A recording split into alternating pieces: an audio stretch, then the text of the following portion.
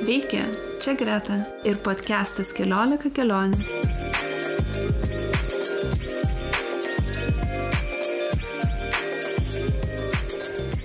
Naujas pasakojimas po gan ilgos pertraukos ir šiuo metu įrašinėju iš Kambodžos, kur esu jau 7 mėnesiai. Dabar gyvenu miestelėje, kurio pavadinimas yra Kampot. Ir pratinuosi visiems sakyti, kad dabar gyvenu Kambodžoje, nes tikrai nežinau, kiek laiko tai dar tęsis, sienos visur uždarytos ir tiesą sakant, jei jos būtų atviros, nežinau, ar labai norėčiau kažkur iš čia keliauti. Taigi ši serija bus apie mano karantiną mažoje Kambodžos saloje, kuri vadinasi Korong Samlom. Sala yra tikriausiai gal 5 km ilgio ir 2 km pločio, visiškai miniatiūrinė, be jokių kelių, ta prasme, tiesiogiai ten nėra kelių. Veiksmas vyksta paplūdimyje, paplūdimys yra kaip mažas miestelis, nereikia dėvėti batų ir visas likęs pasaulis tiesiog pradingsta. Žodžiu, atsidūriau tinkamu laiku, tinkamoje vietoje, nes po savaitės visus šalių sienos užsidarė ir tiesiog likau saloje. Taigi, kaip atsidūriau Kambodžoje bendrai? Sausio pabaigoje išskridau į Pietryčių Aziją pakeliauti, galbūt keliem mėnesiam, galbūt pusmečiui, gal savo slapčiausiuose svajonėse tikėjausi, galbūt ir metams. Tai gavosi labai įdomus laikas keliavimui, nes tai buvo pati viruso pradžia. Man atrodo, pirmom dienom buvau Bankoke, buvo kinų naujieji metai, daugybė žmonių gatvėje, daugybė žmonių atskridę ką tik iš Kinijos, kažkas tai kalba apie kažkokį virusą ir keli žmonės vaikšto su kaukėm ir be abejo į tai žiūrėjau labai skeptiškai ir truputėlį netgi su jumoru, nors kaukę tuomet nusipirkau, nes buvo tiesiog smagu ją dėvėti, galbūt taip galima pasakyti. Kažkas tokio egzotiško, kad va esu Azijoje, o Azijoje žmonės dėvi kaukės. Ir kas galėjo pagalvoti, kad viskas išsirutulios į tai, į ką išsirutulioja. Tai tada buvo pati viruso pradžia. Bankoke neužsibuvau, tik kelias dienas, keliavau mėnesį į Mianmarą, viskas buvo labai puiku, nebuvo tikrai jokio streso ar nieko. Aišku, truputį sakiau žinias, kad viskas plinta ir po truputį daugėja, bet tikrai negalvojau, kad išplis tas virusas po visą pasaulį ir kad nesitikėjau, kad tai paveiks mano kelionę, pavyzdžiui. Tuomet po mėnesio Mianmare keliavau į Tailandą, į Šiaurės Tailandą porai savaičių ir vėlgi, nors tai jau buvo kovo pradžia, tai jau reiškia virusas pradės, man atrodo, plisti ir Europoje. Tailandas buvo labai atsipalaidavęs, tikrai labai daug žmonių, man atrodo, niekas nevaikščiojo su kaukėm daugumoje, bet gal keli, daugiausia vietiniai. Tačiau keliautojai jau buvo pradėti po truputėlį šnekėti, kas čia bus, ar galima skristi namo, ar galima skristi kažkur tolyn, ar į Europą, ar keliauti, nežinau, į kažkurią pasaulio dalį šiuo metu. Ir aš neturėjau iš tikrųjų tikslaus plano, kur noriu keliauti po Tailandą, tai buvo arba Laosas, arba Kambodža, nes mano kaip ir kita tokia svajonių šalis buvo Vietnamas ir tiesiog nenorėjau skristi lėktuvu, norėjau keliauti žeme ir reikėjo vieną iš tų šalių kirsti. Taip pat buvau pradėjusi ieškoti savanoriavimo įvairiose vietose, labai norėjau kažkur nukeliauti į salą ir tiesiog pasavanoriauti kažkur saloje, kai tu dieną turi kažkokių pareigų, gali dirbti, o po to po pietų gali savo gulėti, džiaugtis palmėm, smėlio, jūrą. Ir rašiau keliam žmonėm ir man atrodo tik tai vieną gavau teigiamą atsakymą iš mano Korong Samlom salos, iš vieno kaip paplūdimio baro, svečių namų ir baro, kad jo, galiu atvažiuoti. Ir tai nulėmė mano sprendimą keliauti į Kambodžą. Ir į Kambodžą atkeliavau kovo 11.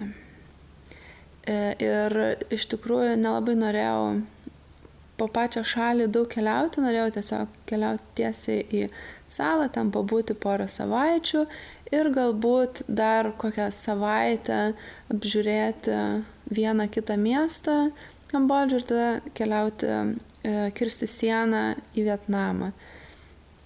Tai žymusis Angkor Wat, Siem Reap'e, vienas iš pasaulio stebuklų, didžiulė šventikla, kuri iš tikrųjų buvo pustuštė, kai aš ten buvau, visi stebėjosi, kad vietoj 5000 žmonių per dieną, o net ne per dieną, per valandą apsilanko tik 500, nes jau iš tikrųjų buvo žymiai daugiau kalbų apie virusą iš visų keliautojų. Net nežinau, ką aš, nelabai atsimenu, ką aš tuomet mąsčiau. Gal buvo kažkiek neramu. Man atrodo, neramiausia buvo prieš pat skrydį į Kambodžą. Nes Kambodžos sveikatos sistema, kiek buvau girdėjus, kiek galima rasti informacijos internete, nėra pati geriausia. Ir tas pati geriausia, tai, viena iš blogesnių, sakykime. Ir jai buvo tokia mintis, kad o jeigu kažkas atsitiks, tai, tau šakės.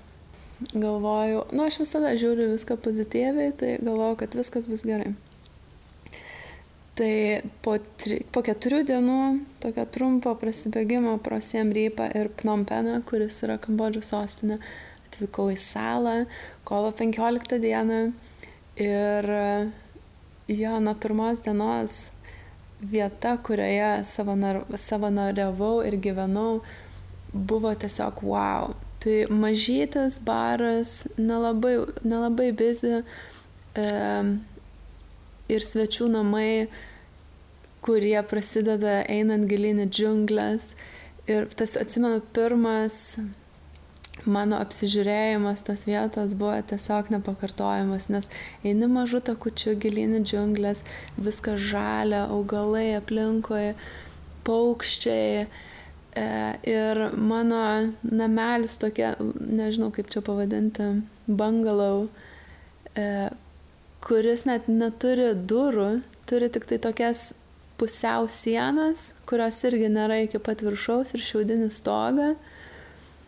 Buvo kažkas tokio, grinai va ko ir norėjau.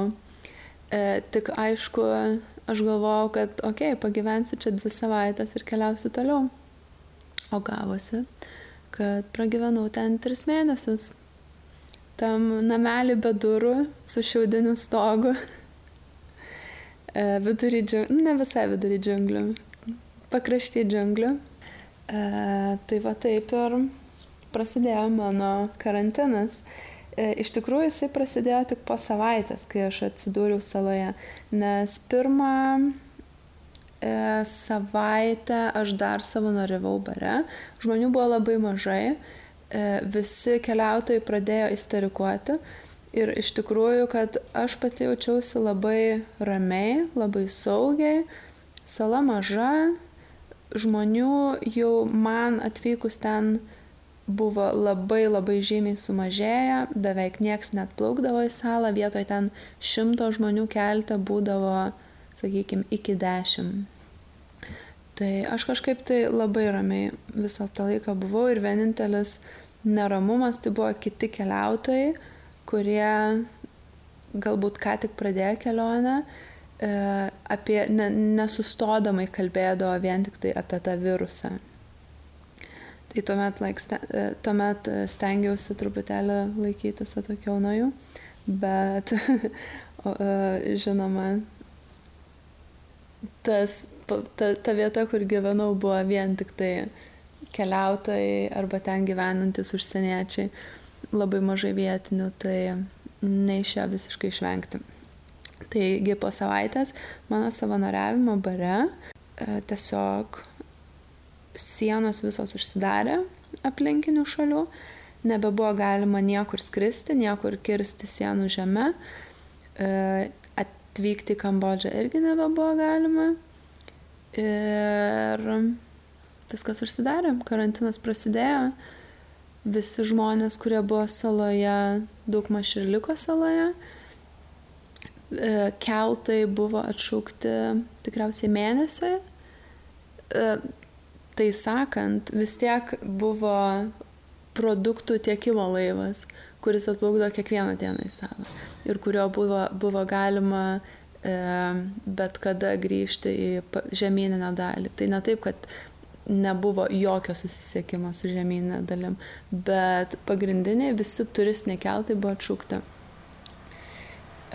Ir kadangi aš gyvenau kaip ir paplūdimio pakraštyje, tai toliau nuo pagrindinio veiksmo, mano rutina būdavo labai tokia rami, nes iš tikrųjų pradžioje nemažai medituodavau iš ryto atsikėlus, ypatingai, man atrodo, tuo metu, karantino viruso metu, tas buvo labai sveika ir jaučiau, kad galbūt man to reikia. Arba tiesiog meditacija buvo sėdint priešais jūrą, žiūrint į jūrą, į medžius, į džiunglės, praeinančių žmonės, kurių buvo labai mažai, kadangi mes gyvenom pakraštyje paplūdimio, o visas kaip ir veiksmas vykdavo viduryje paplūdimio, mes net sakydavom, kad einam į miestą dabar, nes iki jo nueiti iki jau pagrindinės paplūdimio dalies būdavo apie 20 minučių, tiesiog paplūdimiu. Tai aš vaikščioti mėgstu, man visai būdavo faina pasivaikščioti, bet ten būdavo visai kitoks gyvenimas. Ten visokie barai, vakarėliai, kiekvieną dieną būdavo. Ir tas karantinas atrodė toks truputėlį išgalvotas gal netgi kartais, nes aišku, po kurio laiko užsidarė dauguma restoranų, vis tiek būdavo atviras vienas baras, bent jau vienas baras, bent jau porą restoranų ir visada būdavo žmonių, kurie ateidavo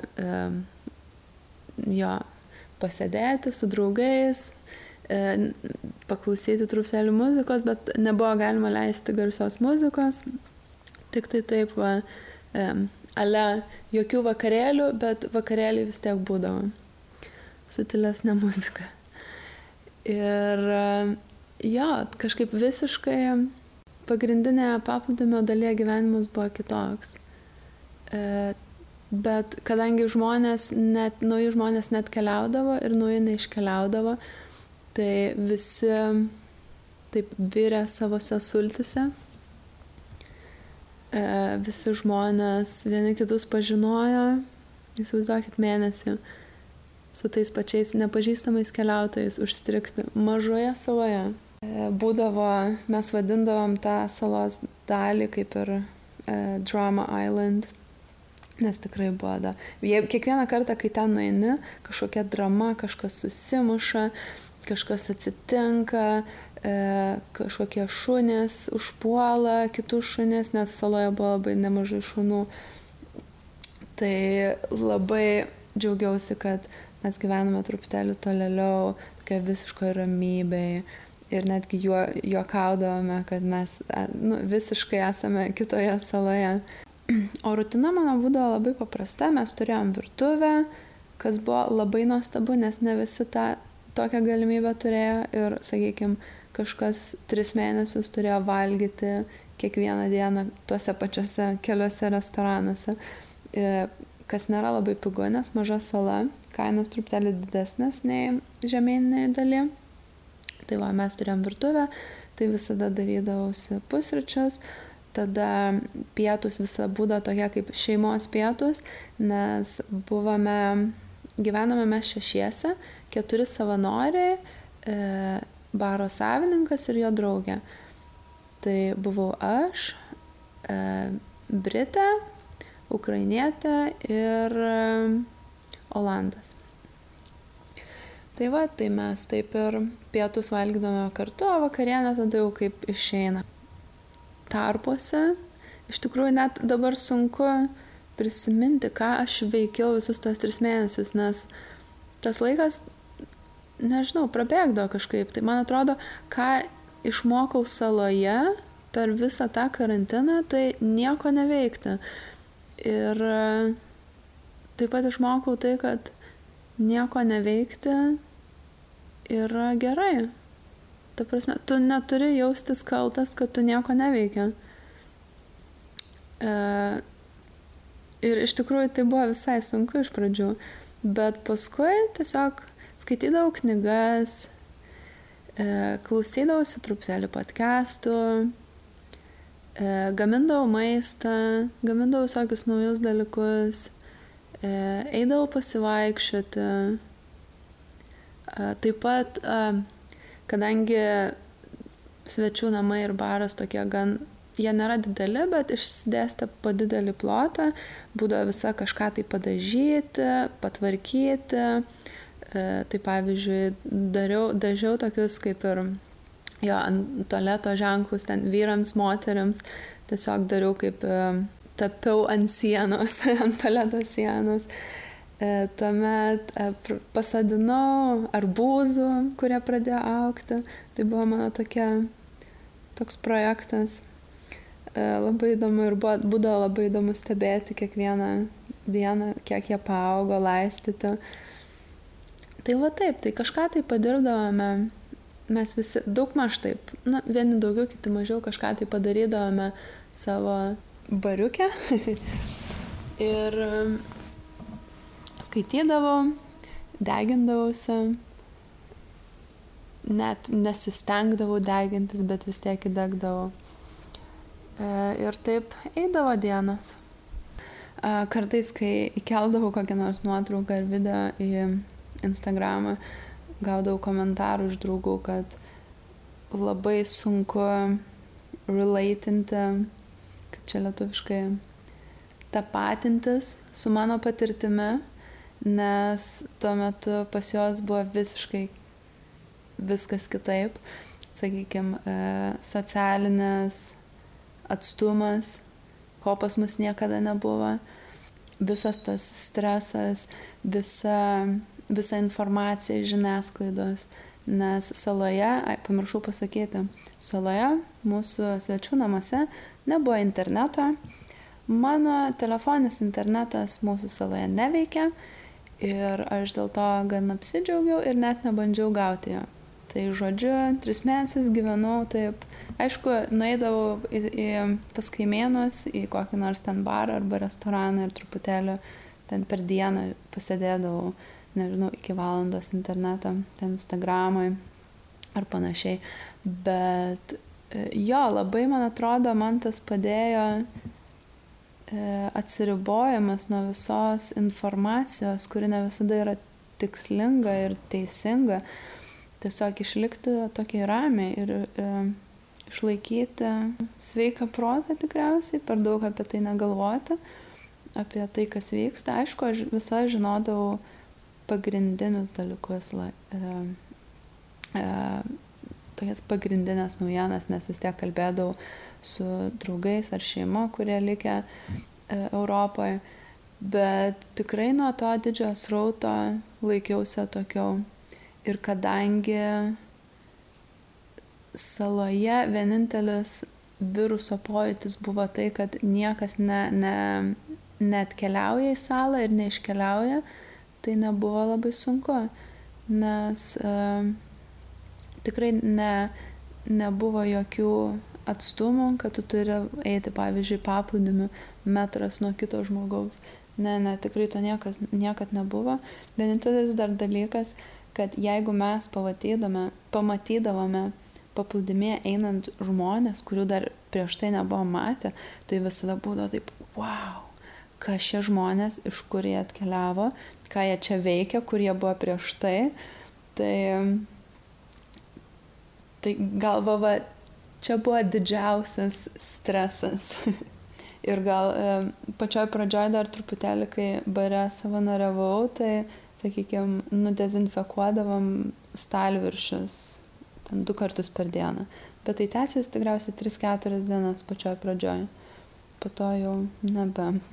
Tai jo, tai jeigu kas nors manęs paklaustų, kaip mano karantinas ėjosi, tai aš tiesiog negalėčiau pavadinti iš tikrųjų jo karantinu, nes tai buvo tokia izoliacija, savanoriška izoliacija, labai nuostabioj pasaulio vietoje.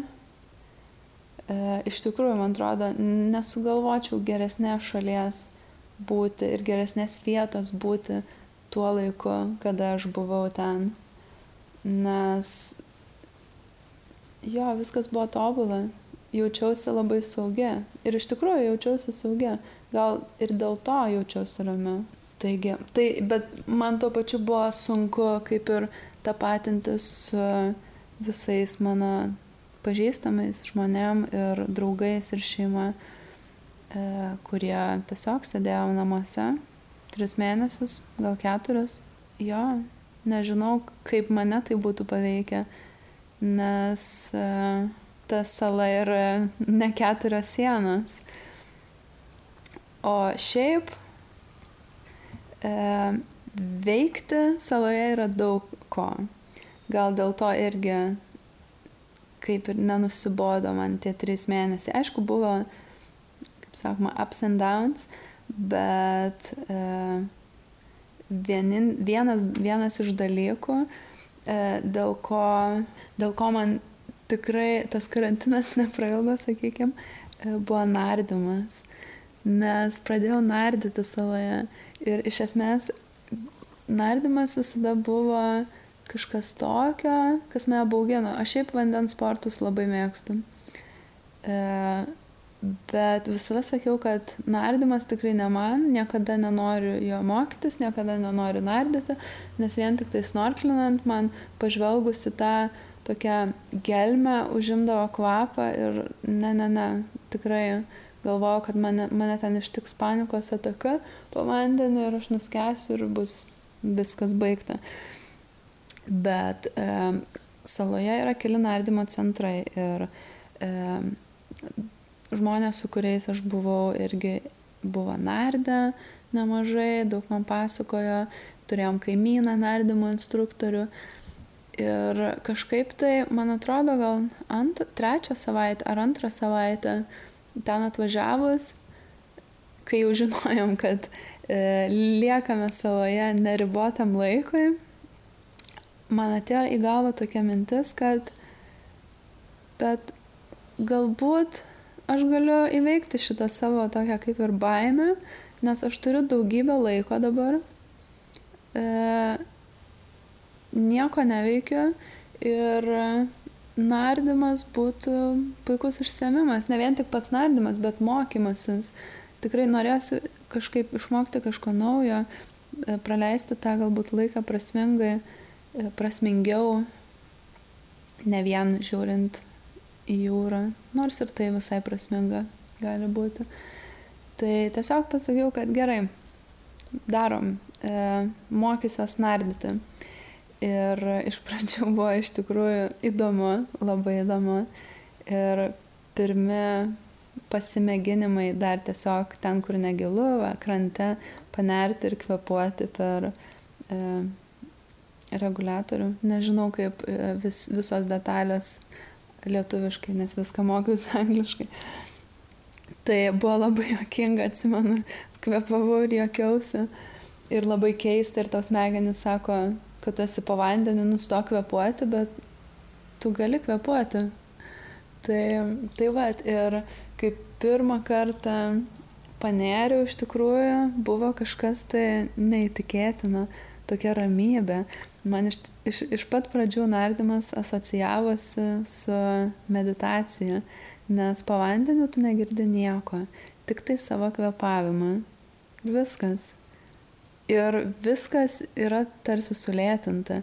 Tavo judesiai, žuvis, koralai, tu niekur neskubi, tu lėtai viską darai, nemosikuoji ten rankom ar nieko. Viskas yra labai ramu, labai lėtai. Ir irgi, man atrodo, buvo labai puikus užsiėmimas tuo metu. Tai baigiau savo nardymo kursą.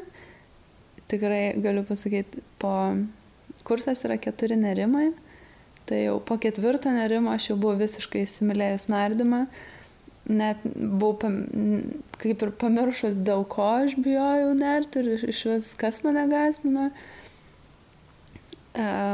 Ir dabar per visus tos 3 mėnesius iš 0 nerimų, man atrodo, turėjau 16. Tai maždaug kas savaitę, kai mūsų kaimynas nardymo instruktorius keliaudavo su kažkuo nardyti, pasakydavo mums ir man atrodo, aš beveik visus kartus visą sakydavau taip, aš keliauju būtinai. Ir dabar jaučiuosi jau visai patogiai ir tikrai norėčiau toliau tęsti, toliau mokytis, nardyti. Tai ką iš salos prisiminsiu ir parsivešiu kokį atsiminimą, tai nardymas. Ir netgi pasidariau, būdama saloje, mažą tatuiruotę su žuvyte, tam, kad primintų visą tą laiką ir nardymą, ir salą, ir jūrą. Tai vat. Ir aišku, kas nelabai mėgsta vandenį, yra daugybė kitų dalykų, ką veikti saloje. Ir galima ir SUP arba paddleboard, tai su, irklalente, gan populiaru, nes mūsų tas paplūdimys, kuriame buvo įsikūrę, yra įlankoje, todėl visiškai ramu, tai kartais būdavo pasiemu irklalentę, irgi iš to pačio kaimyno. Reikia gerai sutarti su kaimynais, kurie turi gerų dalykų, kaip irklalentės. Tai pasimdavo irklalentę ir tiesiog plauki pažiūrėti saulėlydžio, arba galima su kajakais plaukioti, bet iš tikrųjų per visus 3 mėnesius taip ir niekad nepaplaukiau. Bet daugiausia šiaip vaikščiodavom, nes sala turi gan kelis paplūdimius, kurie labai skiriasi nuo to, kuriame gyvenau. Ir sakykime, iki vieno paplūdimio, kuris vadinasi Sunset Beach, tai saulėlydžio paplūdimys. Aišku, iš jo galima stebėti labai gražų saulėlydį ir iki jo reikia taip jau visai trekinti per džiunglės, lipti per akmenis. Aišku, nėra tai alpinistui, ta prasme, basom arba su flip-flopais irgi galima tai padaryti. Bet maždaug užtrunka gal valandą ir jau ateina toks visas sukaitęs, sušilęs ir tada tik tai norisi į jūrą. Bet paplūdimys yra labai gražus, toks mažas, jaukus, daug džiunglių ir toks truputėlį, sakyčiau, hipiškas, kadangi ten taip pat gyvena žmonių, ta prasme, vakariečių, yra keli barai, restoranai ir taip kaip maža community. Ir jie rečiau ateina į kuris yra mūsų paplūdimį, kuris yra kaip ir pagrindinis paplūdimys, dėl to, kad iki jo reikia trekinti valandą.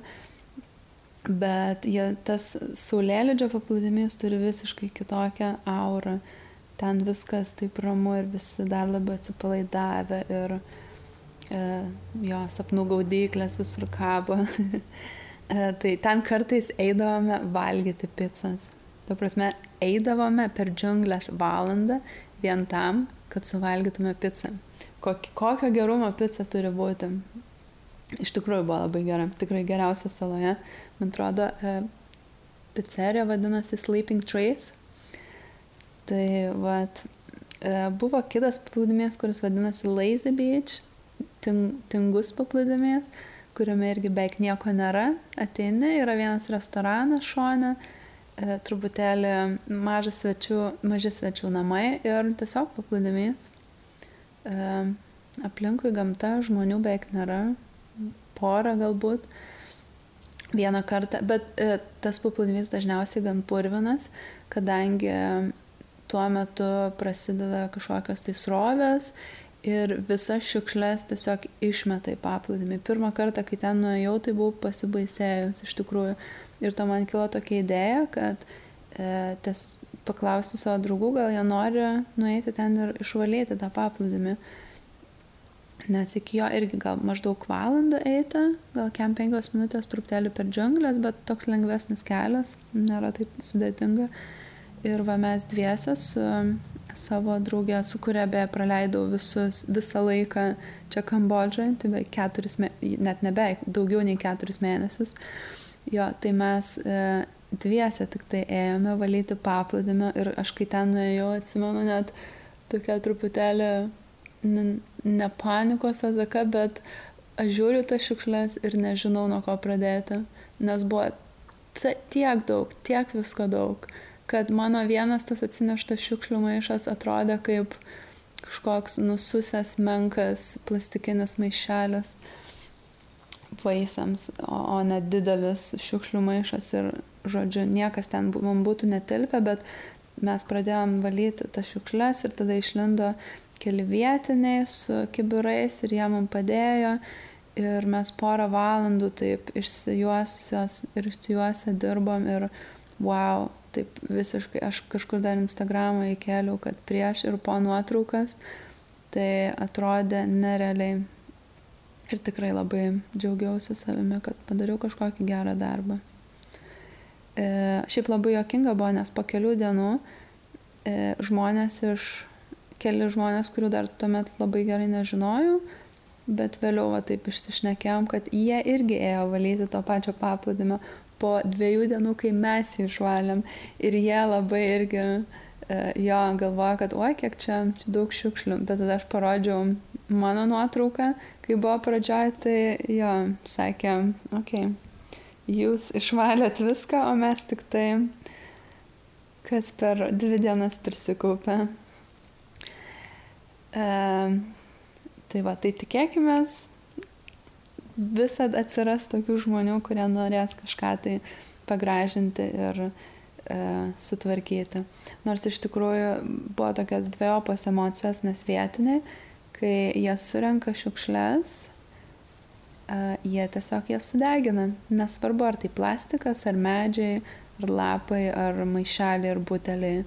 Nes šiukšles išvežti iš salos yra sudėtingiau nei iš žemyninės dalies, tai atplaukia kartais laivai, kurie ją surenka, bet iš vis Kambodžoje apie ekologiją tai net neverta kalbėti, nes tai yra labai maža dalis. Kai kurie restoranai naudoja šiaudelius iš bambukų, bet daug maž tiek. Tai va, tai net nežinau, kas, aišku, man plastikas jūroje arba paplūdimio yra blogiau nei degantis plastikas, bent jau taip atrodo, bet nežinau, kaip yra iš tikrųjų. Tai va, tai ir čia dar net ne visi paplūdimiai saloje, yra dar daug, net nedaug, o keli mažesni paplūdimiai, kuriuos galima nueiti ir aišku, į visus reikia eiti per džiunglės, nes visa sala yra apaugus džiunglėm ir šiaip jinai yra labai mažai išvystyta pati sala. Ta prasme, mūsų paplūdimys, kuriame aš gyvenau, tai jo, jis ten vien rezortai ir restoranai ir barai, bet paėjus toliau, sakykime, 10 minutų, net ne 10, 5 minutės už tų restoranų, tu atsiduri beveik džiunglėse. Tai mane tas labai sužavėjo. Ir yra netgi švyturys, į kurį galima eiti ir kopti. Irgi toks trekas užtrunka apie valandą per džiunglės. Vieną kartą, kai ten ėjom, mus neužpuolė, bet, taip išgąsdino bežionės, nes bežionių yra nemažai saloje ir, nežinau, nelabai jos mėgsta žmonių, tai tiesiog garsu išgąsdino. Bet daugiau kažkokių pavojingų dalykų yra buivolų. man atrodo, 2 buivolai dabar gyvena saloje. Ir girdėjau, kad jie gan pavojingi, bet niekad jų nemačiau. Mano draugė beje matė naktį, todėl mes visi galvojom, kad jai tiesiog haliucinacija grįžtant iš baro. Bet po to prie savo namų radom didžiulį buivolo šūdą. Tai pasirodo, kad ne tik haliucinacija buvo. Tai Korong Samlom sala turi 2 pagrindinius paplūdimius. Tai vienas, apie kurį jau nemažai pasakojau, o kitas yra vietinis kaimelis, nes Maniškis, mano paplūdimys, tai yra tiesiog rezortai. Ten vietinių gyvena tik tie, kurie dirba tose rezortuose. O kitas paplūdimys yra, kaip ir pagrindinis, yra kaimelis, kuris vadinasi Mai Pai Bay. Ir ten jau yra tikras Kambodžos kaimukas. Jie turi, man atrodo, turi porą kelių, jo, bet irgi labai mažėtis, labai viskas yra tik tai pagrindai. Ir aišku, net tie keliai, tai ne asfaltas, tai tiesiog yra toks žvyrkelis. Ir per visus 3 mėnesius aš ten niekad nebuvau, nes nuo mūsų paplūdimio iki ten nueiti yra neįmanoma. Na, įmanoma, bet tai užtrunka labai ilgai, labai sudėtinga, reikia brist per vandenį, kokios 6 valandos trekinimo. Žodžiu, niekas to nedaro. Porą žmonių žinau, kurie taip nuėjo ir jie tikrai nerekomendavo to daryti. Bet po 3 mėnesių kažkaip aš ir keli draugai nusprendėm, kad galbūt reiktų ten apsilankyti keliom dienom. Visada būna, mes visada kai kur nors keliaujam iš savo salos arba ten į kitą salos dalį arba į gretimą salą, visą sakydom, mes keliom dienom. Dažniausiai baigėsi bent savaitę. Tai taip mes nuplaukėme beveik su tuo pačiu laivu, kuris atgabena visus produktus į salą. Nežinau, kaip lietuviškai pavadinti. Supply boat. Tai žodžiu, tu su tuo supply boat plaukėme iš vienos salos dalies į kitą, kas irgi labai įdomu, nes tu plauki tarp vietinių ir ten vietiniai, sakykime, turi, nežinau, Coca-Colos dėžes iškrauti krantą ir jie jas tiesiog mėto. Jos atrodo lyg pukinas. Jie turi tokį talentą greitai viską sumėtyti, kai man baisu buvo net pačiai iššokti tą laivą, nes atrodė įgriūsiu į vandenį, nes ten tarpas yra tarp prieplaukos ir laivo. O jie tas sunkes dėžes tiesiog kaip mažus kamaliukus mėto. Tai ir tokia kelionė lėta gaunasi, gal apie 5 minutės, bet tikrai labai įdomi su tokiu didžiuliu vietiniu laivu. Ten pilna visokių duonų, daržovių šalia. Tai ir nuplaukėme mes į tą kaimelį, ta pati sala, tik tai skirtinga jos pusė. Ir jinai tikrai mane sužavėjo. Ir mano pirma mintis buvo, kad kodėl aš čia net keliavau anksčiau. Nes per patį karantiną kaimelis buvo visiškai uždarytas. Nepriėmė jokių naujų lankytojų. Tarsi, kurie ten jau buvo, kurie ten jau gyveno, turistai arba kažkokie keliautojai, tie galėjo pasilikti, bet visi svečių namai arba visi, nežinau, hosteliai buvo uždaryti naujams gyventojams. Tai jie buvo visiškai, manau, bent mėnesį tokiam karantine. Nes vis tiek vietiniai gyventojai norėjo apsisaugoti labiau ir aš tikrai pilnai su tuo sutinku. Ir manau, tai buvo labai puiku. Bet kaip jau minėjau, mūsų paplūdimyje, kadangi vietinių netiek ir daug, tai jis taip uždarytas ir nebuvo. Tai tas Mai Pai kaimas pasirodė labai įdomus, toks buvau pasilgusi po visų rezortų, tiesiog mažų namukų, vietinių parduotuviečių, vietinių žmonių, kurie dar kartais tave pasižiūri, nes aš tai visada sulaukiu daugybės žvilgsnių, kadangi esu labai aukšta. O Kambodžos žmonės daugiausiai yra labai žemi. Tai aš visada net ne galva, bet nežinau, nuo pečių virš visų Tai jo, ir labai daug, šiaip įdomu buvo. Kažkokia nauja patirtis po 3 mėnesių išgyvenus tik tai šalia rezortų. Ir šiaip tas Maipai kaimelis turi labai tokią, sakyčiau, įdomią community, tokių žmonių, vakariečių, kurie yra ten kaip ir gyvenantis jau. Ir tikrai yra nemažai ir barų, ir kavinių, restoranų, kurių savininkai yra vakariečiai ir kur galėdavai gauti, pavyzdžiui, avokado skrebutį su paučintu kiaušiniu, kas man buvo wow. Nes net pas mus, kur yra rezortai, šito nelabai galėdavai gauti. Tai tikrai buvo labai smagu ir geros kavos. Ir atrodo, viskas šitas telpa tokiam miniatiūriniam kaimukė. Ir, ta prasme, sakydam miniatiūriniam, tai nuo vieno krašto iki kito galima nueiti per 15 minučių tikriausiai, jeigu nedaugiau.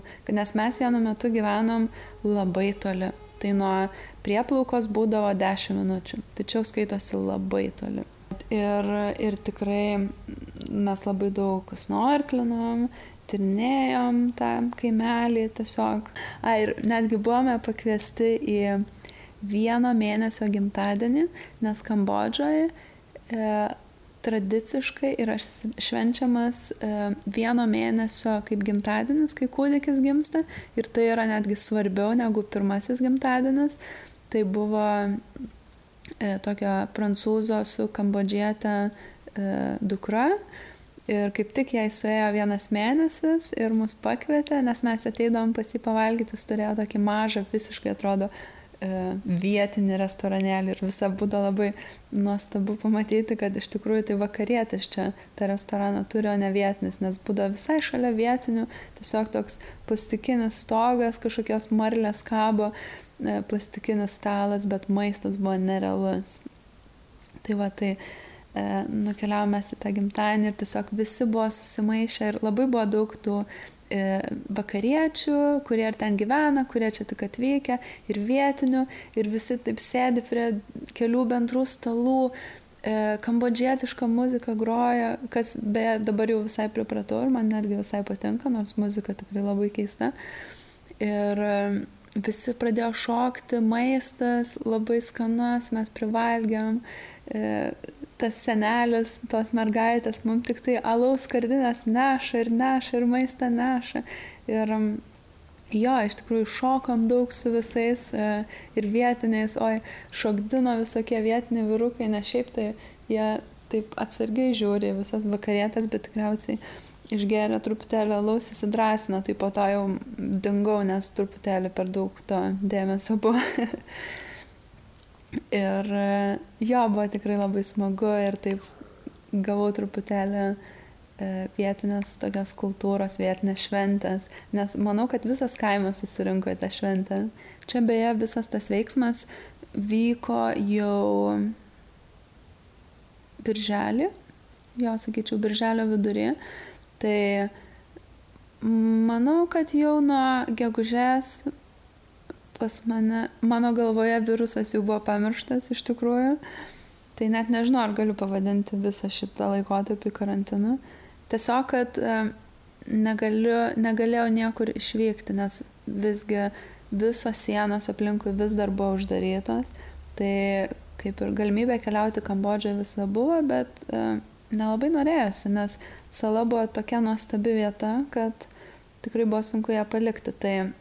Tai visa šita šventė irgi jau buvo birželio vidury, tai karantinas pasibaigęs. Niekas iš tikrųjų net per daug nebekalbėjo apie tą virusą ir aš iš tikrųjų dėl to labai džiaugiausi.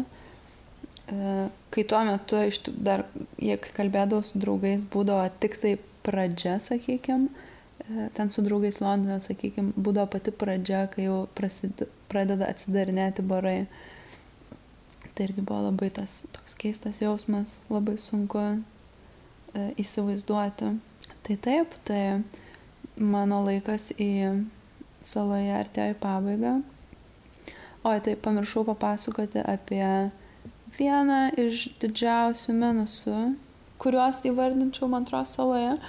Ir iš tikrųjų niekada apie tai anksčiau nebuvau susimaščius, nes niekad tiek ilgai negyvenau tropinėje saloje, bet kadangi oras ten visa karštas, visa virš 30, naktį nenukrinta žemiau 29, tikriausiai 28, kartais būdavo 36 netgi, vanduo 31 laipsnis, beveik visa 30-31 laipsnis, uodų belenkiek daug, dar yra toks vienas labai labai bjaurus padaras kaip smėlio blusos, kuriam pasirodo aš esu gan alergiška.